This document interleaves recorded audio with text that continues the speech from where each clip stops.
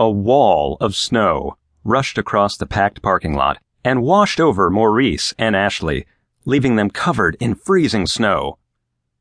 All that could be heard was Ashley laughing. Maurice didn't even want to look at the source of the comment, his chest squeezed tight.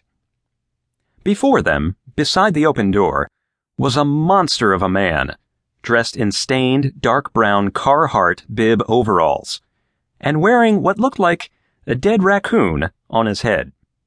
His long black beard reached his chest and seemed to be matted with a sticky liquid. His lower lip bulged as he smiled. Chewing tobacco, Maurice surmised, and that would explain the nasty beard, he finished. "About time you got your ass here, Ash. We've been waiting, and you know Big Daddy don't like waiting." The burly man looked down at Maurice and gave him a nod and a wink. "You must be Maurice?"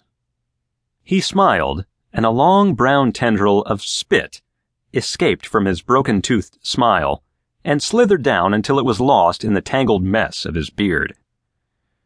The man-bear looked Maurice up and down and smiled. Yes, I am. Nice to meet you, Maurice stuck out his hand, and the big man ignored it. "Do you mind if we come inside, Butch?" Ashley asked, still laughing slightly as she pushed him.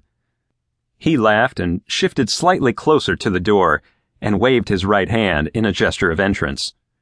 "Sure, come on in," Butch bellowed and watched Maurice as he was forced to squeeze through the small entrance due to the fact that the big man took up most of the doorway. "Come on in, get warm, and have a drink. Dad's buying."